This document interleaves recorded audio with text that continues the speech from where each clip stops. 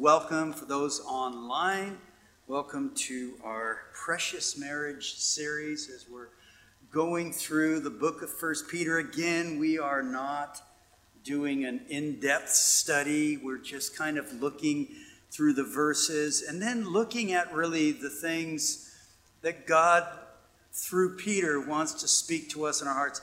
I'm going to say this because every time I read through it, we are going to start sounding like a broken record because Peter basically over and over again, he describes our conduct, the way in which we should behave ourselves, with the Lord and within our marriages. And so for us tonight, as we look at 1 Peter, that's really kind of what we're going to be looking at and allowing the Lord to speak and minister to our hearts. We're in 1 Peter.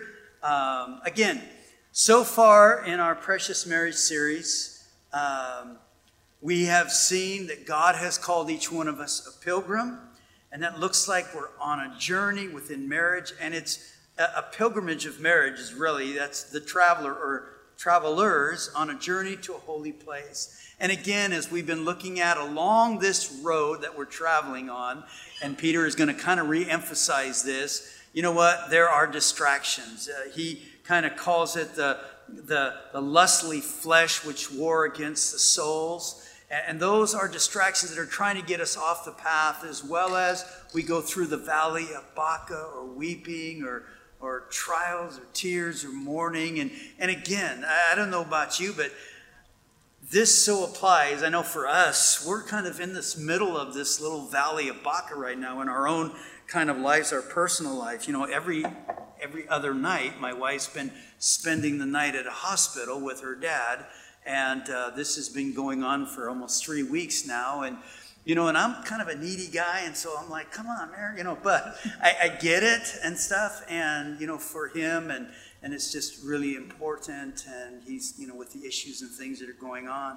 But we find ourselves in this place where it's like, okay, Lord, we have no control over the things that are going on. And we really need you to move and work. And yet, Peter would say that if the pilgrim has his eyes on the Lord, God is going to reveal that he is greater. He's greater than the things that are going around us. And his purpose and design in us going through trials and tribulations, as we looked at last week, is that he would strengthen us and we would grow. And that God would get bigger and bigger and the problems would get smaller and smaller because our hearts and minds are focused on the things above more than on the things of the earth. We're going to talk a little bit about that tonight. You're going to talk a little bit about that tonight. Anyways, 1 Peter chapter 1, we're going to be beginning in verse 10. And again, I'm just going to kind of read through these verses, give just a little light commentary on those verses, and then we'll kind of dive in on what what Mary will share with the ladies, where the Lord led her, and I'll share with the guys where the Lord led me. But again, as Peter is going through this, he gets to this point here in chapter 1 and verse 10, where he says, of this salvation the prophets had inquired and searched carefully, who prophesied of the grace that would come to you. I find it fascinating as Peter is going through and he's talking about this incredible gift that God has given to us. It is a gift of salvation. Salvation is that we are saved from something. We are saved from death, from destruction. We are saved into his arms. Again, remember we talked about this in chapter 2. He says, you were once in darkness, but are now in light. You were children of disobedience, but now you're children of obedience. And in a sense, this gift that God has given us, listen, the Old Testament writers, the people who were in the Old Testament, when they were penning this, they had issues with this because in their minds, God is a holy, righteous God. And a holy, righteous God cannot have sinful man in his presence. And they could not figure out how a holy, righteous God would allow sinful man to come into his presence. And then not only come into his presence and then look at us as if we've never sinned. We are justified just as if we've never sinned. And the prophets that were writing this, they're a little confused because they're like, okay, we don't quite understand all that's going on. And yet, if for them, they're not the only ones, because we're going to read the angels even, struggled with all of this. But they had a hard time understanding this incredible gift of salvation. As I read that and as I went through this, I'm just like, man, Lord, I am a wretched sinner. And I am so thankful for that gift of salvation, which saves me, delivers me. Listen, even when Jesus was walking on the earth, even when he was here, they looked at him. They could not, compute the fact that he was coming and he was claiming to be Messiah. And yet the Messiah was to deliver or save them from the Roman Empire. That's what they had in mind. But Jesus' kingdom was not of this earth.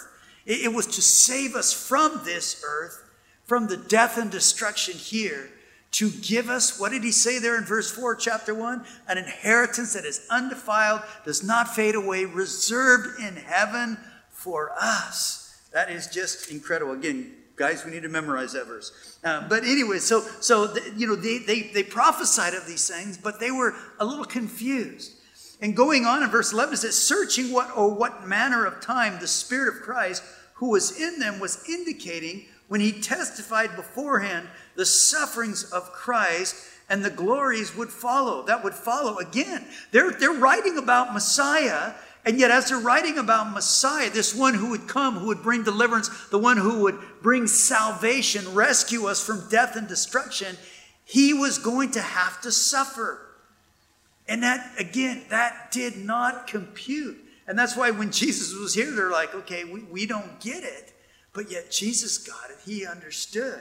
And yet for them, again, they couldn't grasp that concept because they were expecting a king to set up his rule and reign on this earth. And yet he was saying, no, I'm taking you somewhere else. I came not to deliver you from the Romans, but to deliver you from the bondage of sin and death. Verse 12, to them it was revealed that not to themselves, but to us they were ministering the things which now have been reported to you through those who have preached the gospel to you by the Holy Spirit sent from heaven, things which the angels desired to look into. Again, they wrote not understanding all that was going on, but Jesus came. He was the one who did the work, and then the Holy Spirit is the one who makes it known.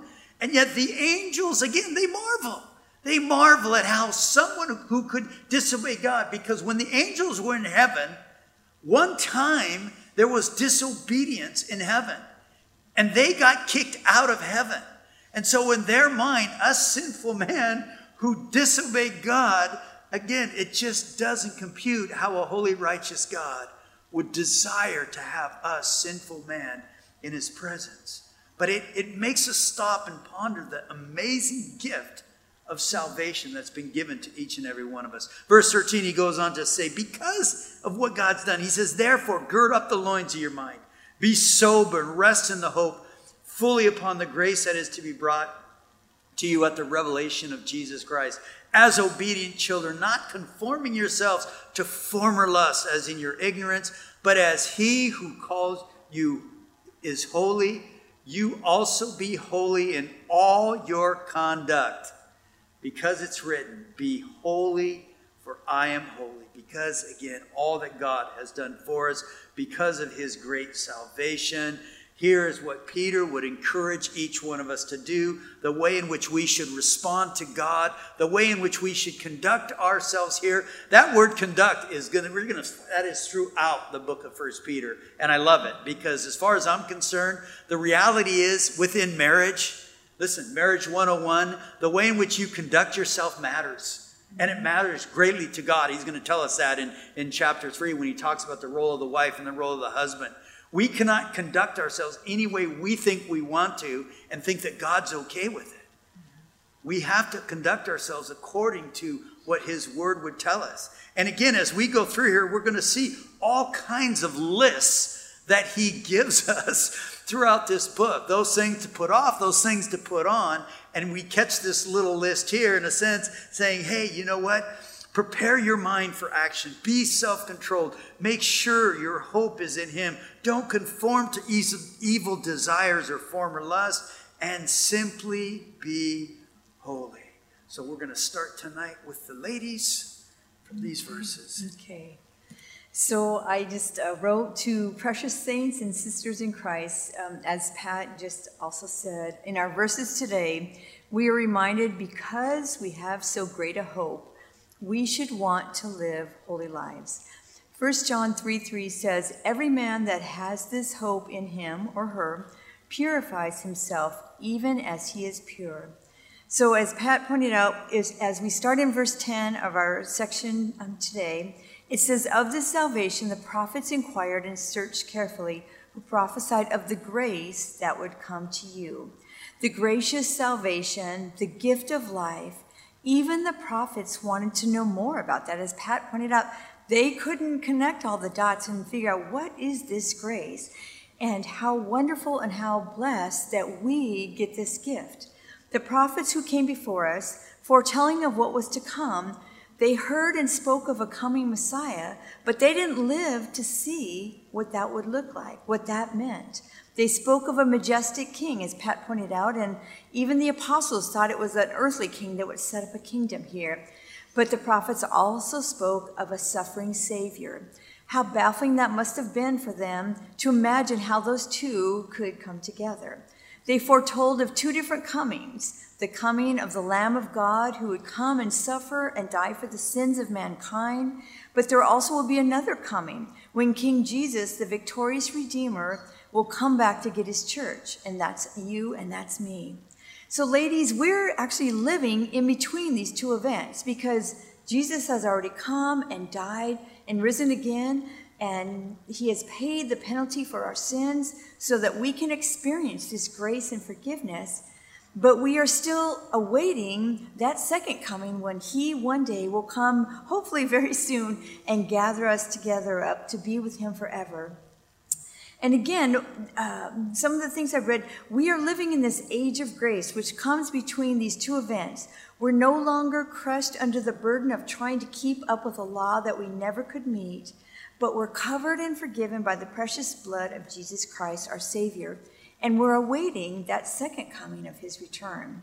And again, because we have so great a hope, we should be living holy lives. 2 Corinthians 7:1 says this, because we have these promises, dear friends, let us cleanse ourselves from everything that can defile our body or spirit, and let us work toward complete holiness because we fear God. Because he has given so much for us, we ought to be living holy lives because of how we've been blessed. As we move on to verse 11, it tells us more of the prophet's confusion. It says they were trying to figure out, wondering, searching what time or what manner. In the Message, it says it like this, the Messiah's spirit let them in on some of it, that Messiah would experience suffering followed by glory. They clamored to know who and when. The prophets did not get to see what this all was going to look like. You and I get to experience it and live it every day. As Pat pointed out in verse 12, it goes on to point out, even the angels look into these things. They wanted to know what's going on. Ladies, again tonight, our salvation is so wonderful that even the angels in heaven want to see what this grace is all about. They want to see what grace in action looks like, how blessed we are to be able to live in the age that we get to experience the grace of God. We sin, we falter, we stumble, we fall, and yet God's grace is there to lift us up and give us a chance to get back up and keep going as we follow him. You know, think about it. Even the angels showed up when Jesus was born. In Luke chapter 2, remember what the angels said? Glory to God in the highest, and on earth peace, goodwill toward men. Now, we always think about goodwill toward men because it's Christmas. We think, oh, that means give presents to one another and be nice to one another. No, goodwill toward men. That's God's goodwill to men.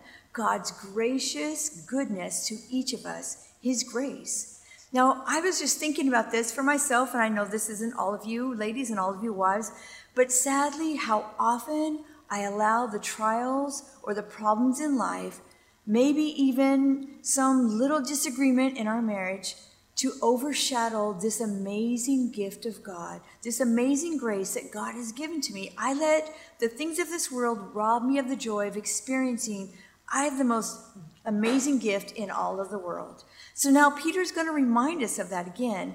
Because we have so great a hope, How then are we supposed to live? We should be living holy lives.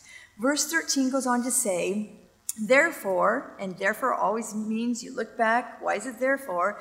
Because of this great gift of God's grace, gird up the loins of your mind. Now, gird up your loins of your mind, that's kind of an expression from the Bible. In those days, the men had kind of flowing, not capes, but togas, tunics. Sorry, I knew it was a T word.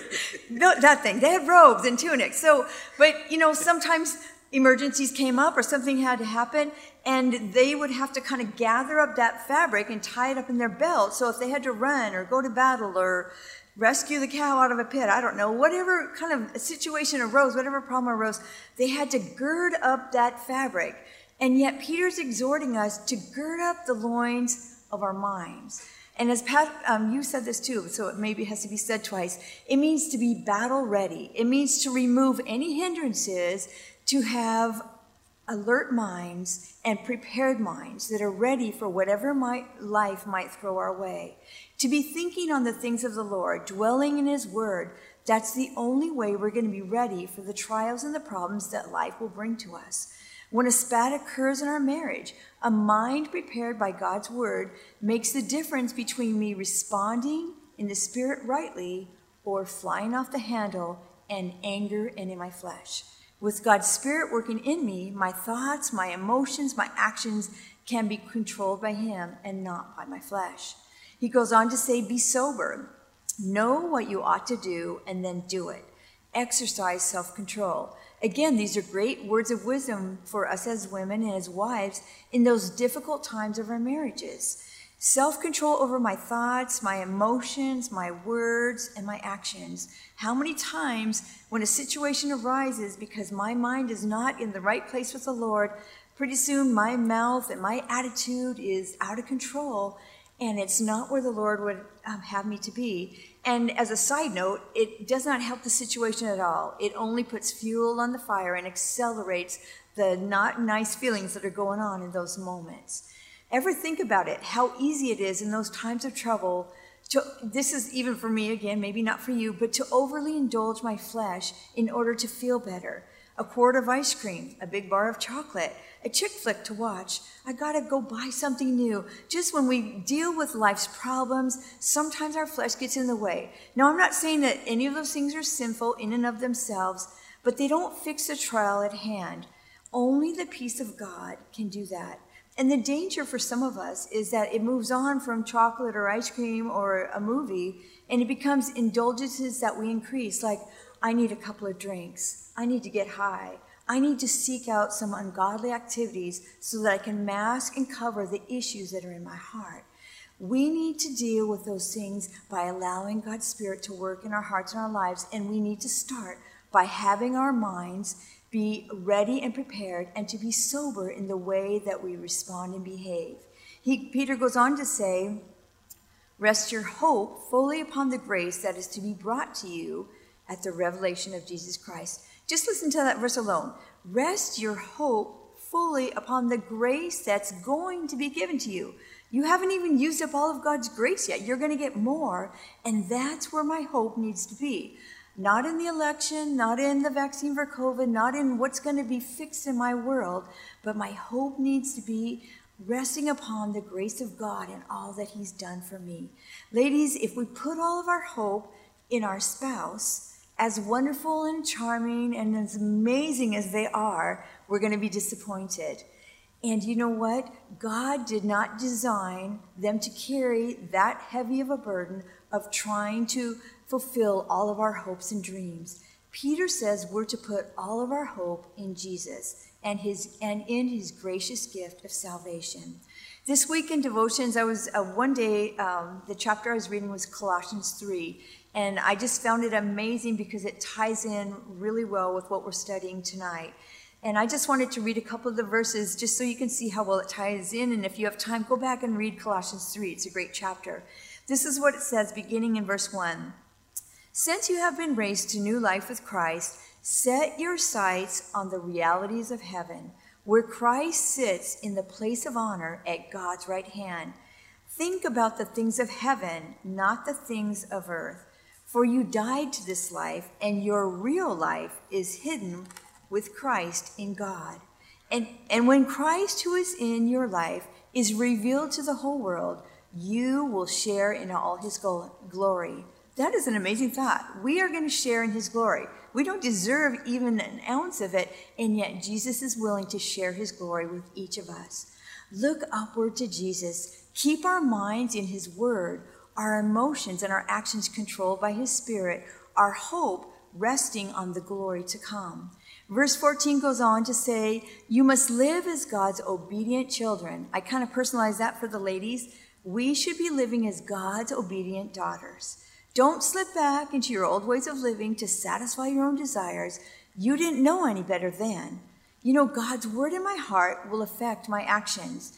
Don't go back to the way I used to respond, the way I used to live, the way I used to react when something pushed my button, especially if I'm having a problem in my marriage. I need to desire to deal with life, the good times and the bad, God's way as an obedient daughter of the Lord. Again, in Colossians 3, some other verses that really tie in, starting in verse 5, it says, so put to death the sinful earthly things lurking within you. Have nothing to do with sexual immorality, impurity, lust, and evil desires. Don't be greedy. You used to do these things when your life was still a part of this world. But now is the time to get rid of anger, rage, malicious behavior, slander, and dirty language. Don't lie to each other, for you have stripped off your old sinful nature and all its wicked deeds. Put on your new nature and be renewed as you learn to know your Creator and become more like him. Now back to 1 Peter, verse 15, Peter tells us this, just as he who called you is holy, so be holy in all you do.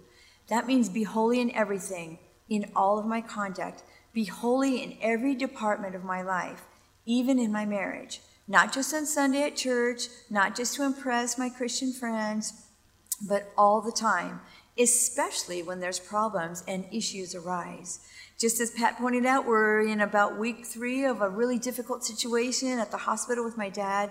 And I just find even these last couple of days, you get tired, you get wearied, you're a little angry, you kind of want to snap at people.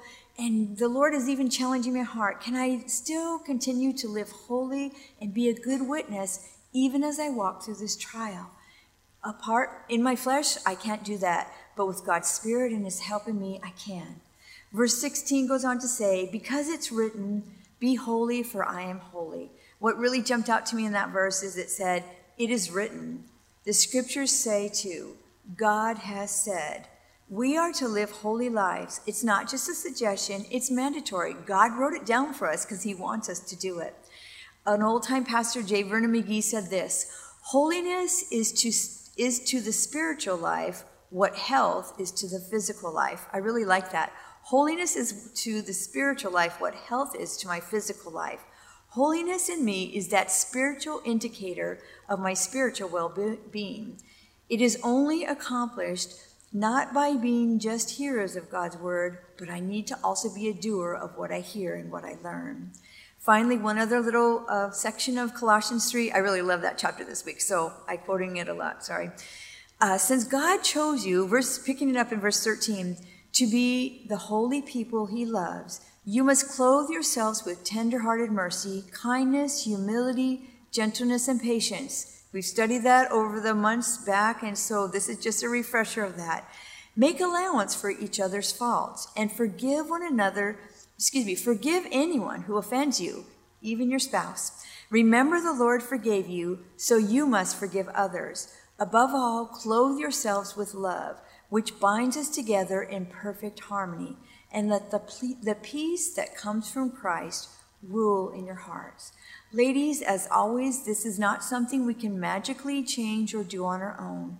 We need God's Holy Spirit to live holy lives, to be obedient daughters. In closing, I just wanted to read Romans 12, verse 2, and this kind of sums it up for me. Don't copy the behavior and customs of this world, but let God transform you into a new person by changing the way you think. Remember, gird up the loins of our minds. Then you will learn to know God's will for you, which is good and pleasing and perfect. and your hubby will probably be blessed too. Amen. Amen. You know, listen, guys, on Colossians chapter 3, if you had no other chapter in your Bible, no other chapter, only Colossians 3, you could spend the rest of your life doing what is there and allowing it to speak and minister to your heart. It is I was reading it this morning as well, and I got all excited telling Mary. Mary's like, no, I'm using that one. So, but anyways, Colossians 3, an incredible chapter. But again, Peter encourages us in the way in which we should conduct ourselves. I'm going to kind of take it from verse 13 to where it says, he's going to tell us 5 things. And the first thing is, gird up the loins of your mind, or really prepare our minds for action. One guy said it this way. He said, obedience is a conscious act of the will. And when Peter tells us to gird up the loins of our mind, he is saying that it is time to walk in obedience to what the Lord is asking. It's time to take things serious, to be ready for the battle. It's time to make a conscious effort of walking circumspectly. Again, another military term. See then that you walk circumspectly, not as fools, but as wise, redeeming the time because the days are evil. Ephesians 5:15 would say to us. And again, that gives us a picture of, listen, there is an enemy that's out there, and the enemy wants to destroy your life, your relationship with God. It wants to destroy your marriage. And he does that by putting separation. And what is that separation? It's allowing ourselves to fall into sin practices or sin issues. Sin separates from God. And he wants us to fall into those traps and those trials and get us further away from God. And the same thing with a man and a wife. He wants to put sin issues between the two so that there's this separation. And yet Peter would be telling us, hey guys, listen, we need to stop. We need to understand this is what he's trying to do. And again, in the pilgrimage of marriage, the enemy wants to bring about that separation. Pastor Rob always says, don't take the bait. He's constantly out there. He's constantly throwing that bait out there. And when we take that bait, we get hooked. Again, listen, we can all fall into places, into traps where we just kind of are going along, or we're in this Christian walk, and there's really not that desire to seek, or the desire for spiritual things. But Peter was saying, hey, listen, we need to be proactive in our relationship with God, proactive as well in our marriages, in protecting our marriages. You know, for myself, again, I just want to share this. Guys, I'm meeting with about 4 guys right now at different times, at different days of the week, and I'm taking them all. We're going through a book on spiritual disciplines. It's something that the Lord impressed upon my heart because I found myself in this place where I was like, hey, Lord, I want to challenge myself again, or kind of, drifting, or whatever the case may be. And it's like, Lord, I don't want to be there. I want to be seeking first the kingdom of God. And we began this book, and I've been going through with some different guys on this. And it has been incredible. It has been a blessing. And I challenge you guys, if you're wanting a little bit more, or something a little bit more, this is something that would be really, really good to implement. Just like all of these things here, implement them within your life, within your marriage. Don't allow the enemy to bring about separation, but allow the cross, the blood of Jesus Christ, as we're going to learn about next week, just to really wash and to cleanse us, and that we would be one. And that's what God intended. But be proactive. Don't just sit back and say, yeah, someday. Let's do that. Then he tells us to be sober. Another word for that is to be self-controlled. Actually, it literally means, drinking wine. Don't be drinking wine in a sense. Again, I go back to Ephesians 5:18, where it says, don't be drunk with wine, which is dissipation, but be filled with the Holy Spirit. And the Lord would be impressing upon our hearts, guys, listen, don't be under the influence of intoxicated by your flesh, but be under the influence of intoxicated by the Holy Spirit. Again, that's what's evident in your life is God's love, joy, peace, patience, kindness, goodness, gentleness, faithfulness, self-control, all of these things. Again, Peter is saying any substance or thing that takes over and controls our life, we shouldn't allow to be a part of it. We need to be sober. Again, if I drink a lot of wine, I could get drunk.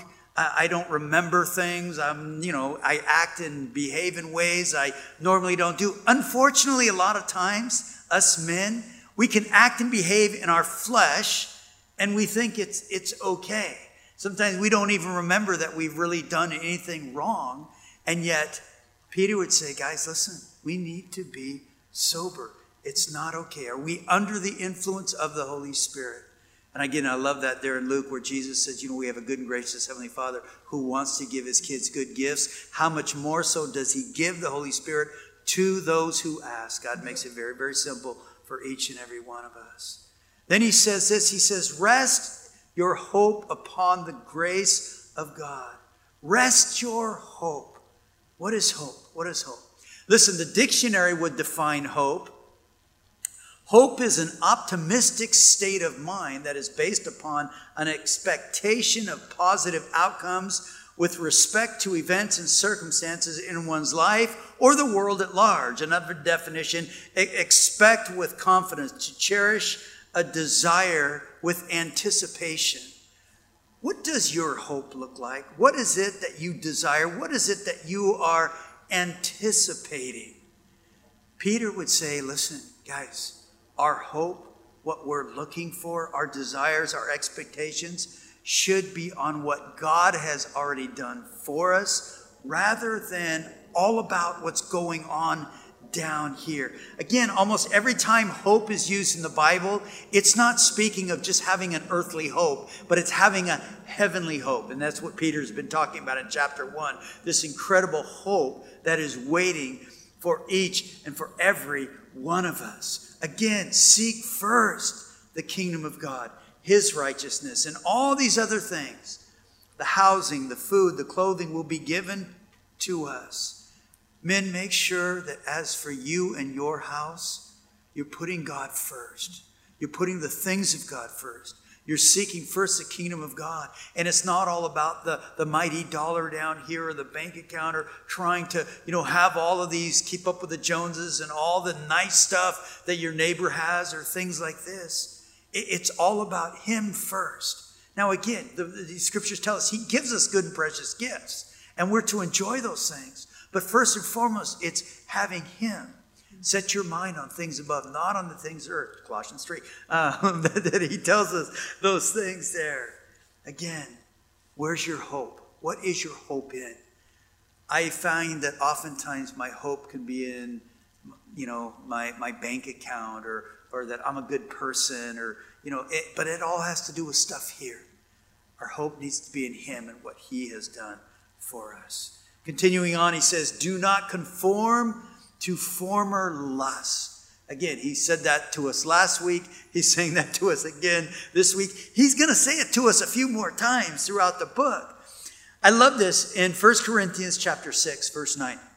Listen to what Paul says. He says, do you not know that the unrighteous will not inherit the kingdom of God? Do not be deceived, neither fornicators, nor adulterers, homosexuals, sodomites, nor thieves, nor covetous, nor drunkards, nor revilers, nor extortioners will inherit the kingdom of God. But then Paul says this, and such were some of you, but you've been washed, you've been sanctified, you've been justified in the name of the Lord Jesus and by the Spirit of our God. I don't know about you, but when I read this list, I know, and there may be some sitting here today, and maybe your thought is, well, I'm sure glad that that's not me.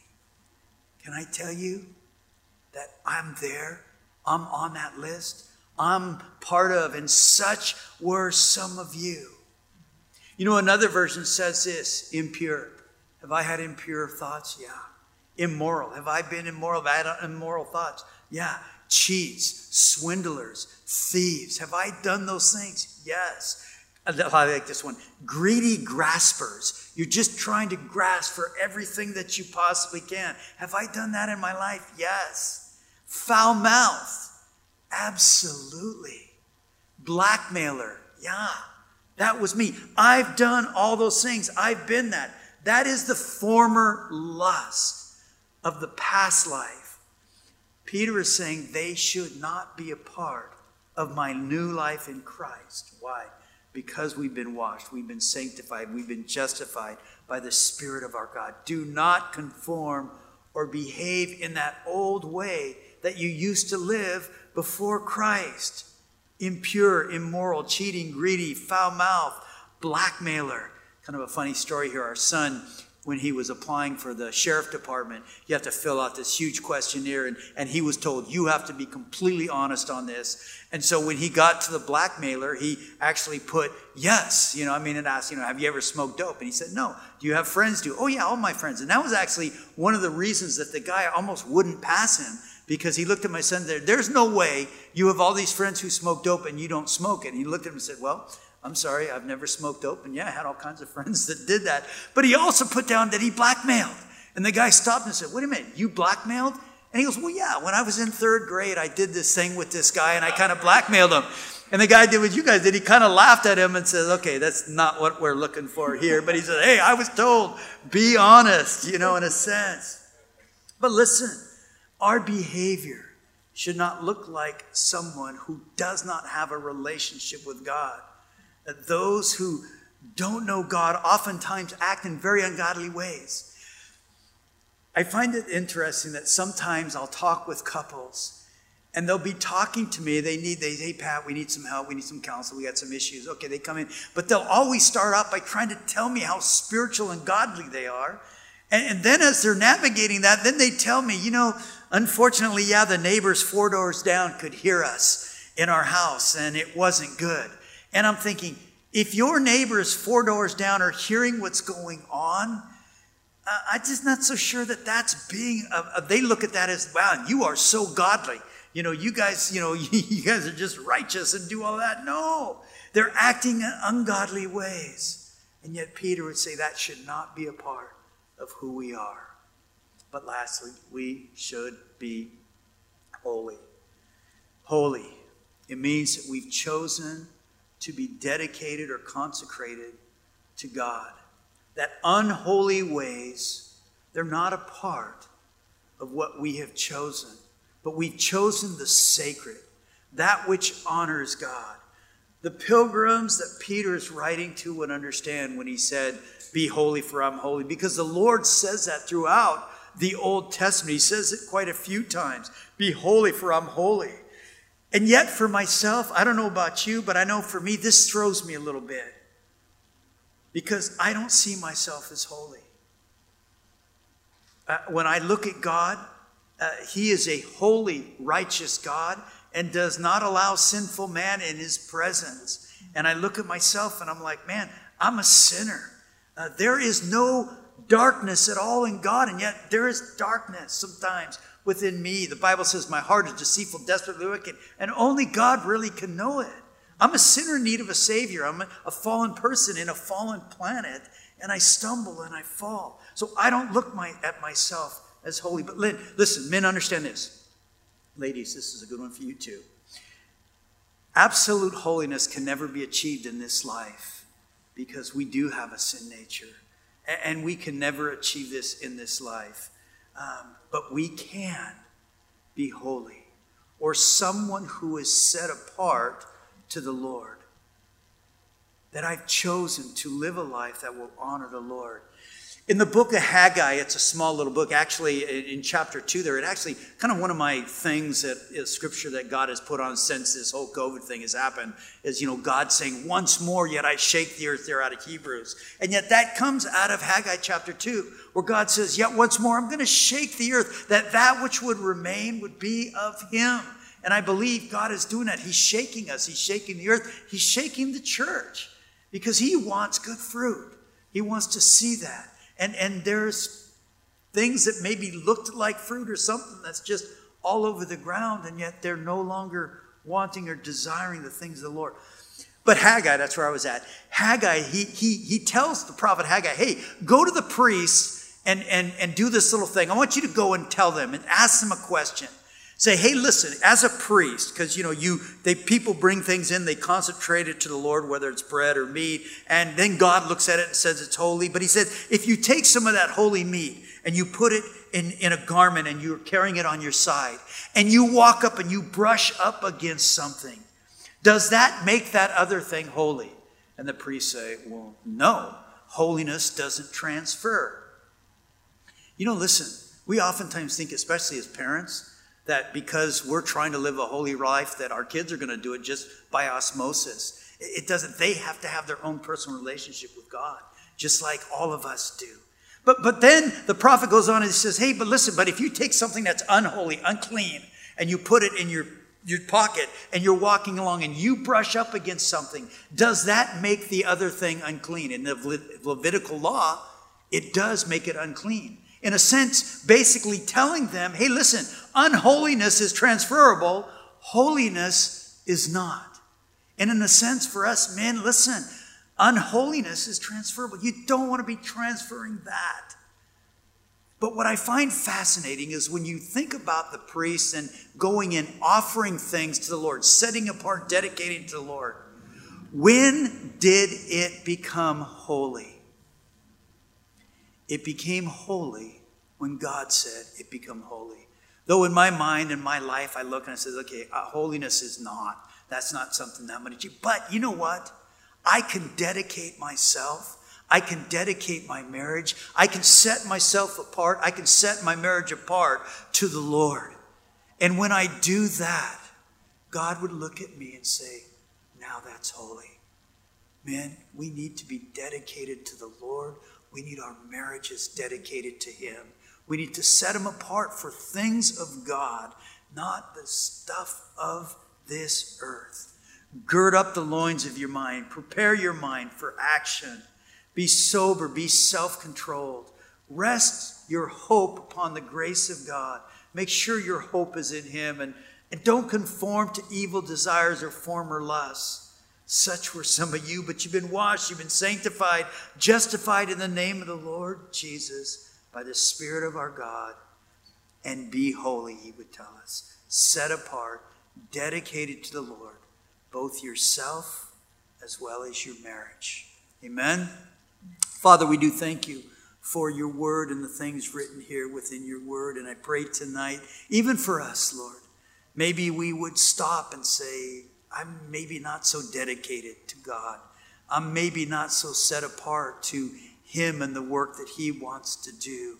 Again, God makes things so very, very easy of us just surrendering, saying, Lord, I surrender to you. Have my life. Lord, have our marriage. And that we would set them apart, dedicate them to you. And God, you would look and say, we fulfill that scripture, that we would be holy as you are holy, because we're dedicating ourselves to you. We're setting ourselves aside for the work you want to do in and through our hearts, in and through our lives. Lord, be with each one of us. Fill us, Lord. Help us to put away the besetting sins, Lord, that easily trip us up. And help us to really be intoxicated and under the influence of your Spirit rather than the things of our flesh. Would you move and work in our hearts and lives this day? Allow us to look to you in all that you're doing. And we thank you and we do praise you in Jesus' name. And all God's couples agree by saying amen. Amen.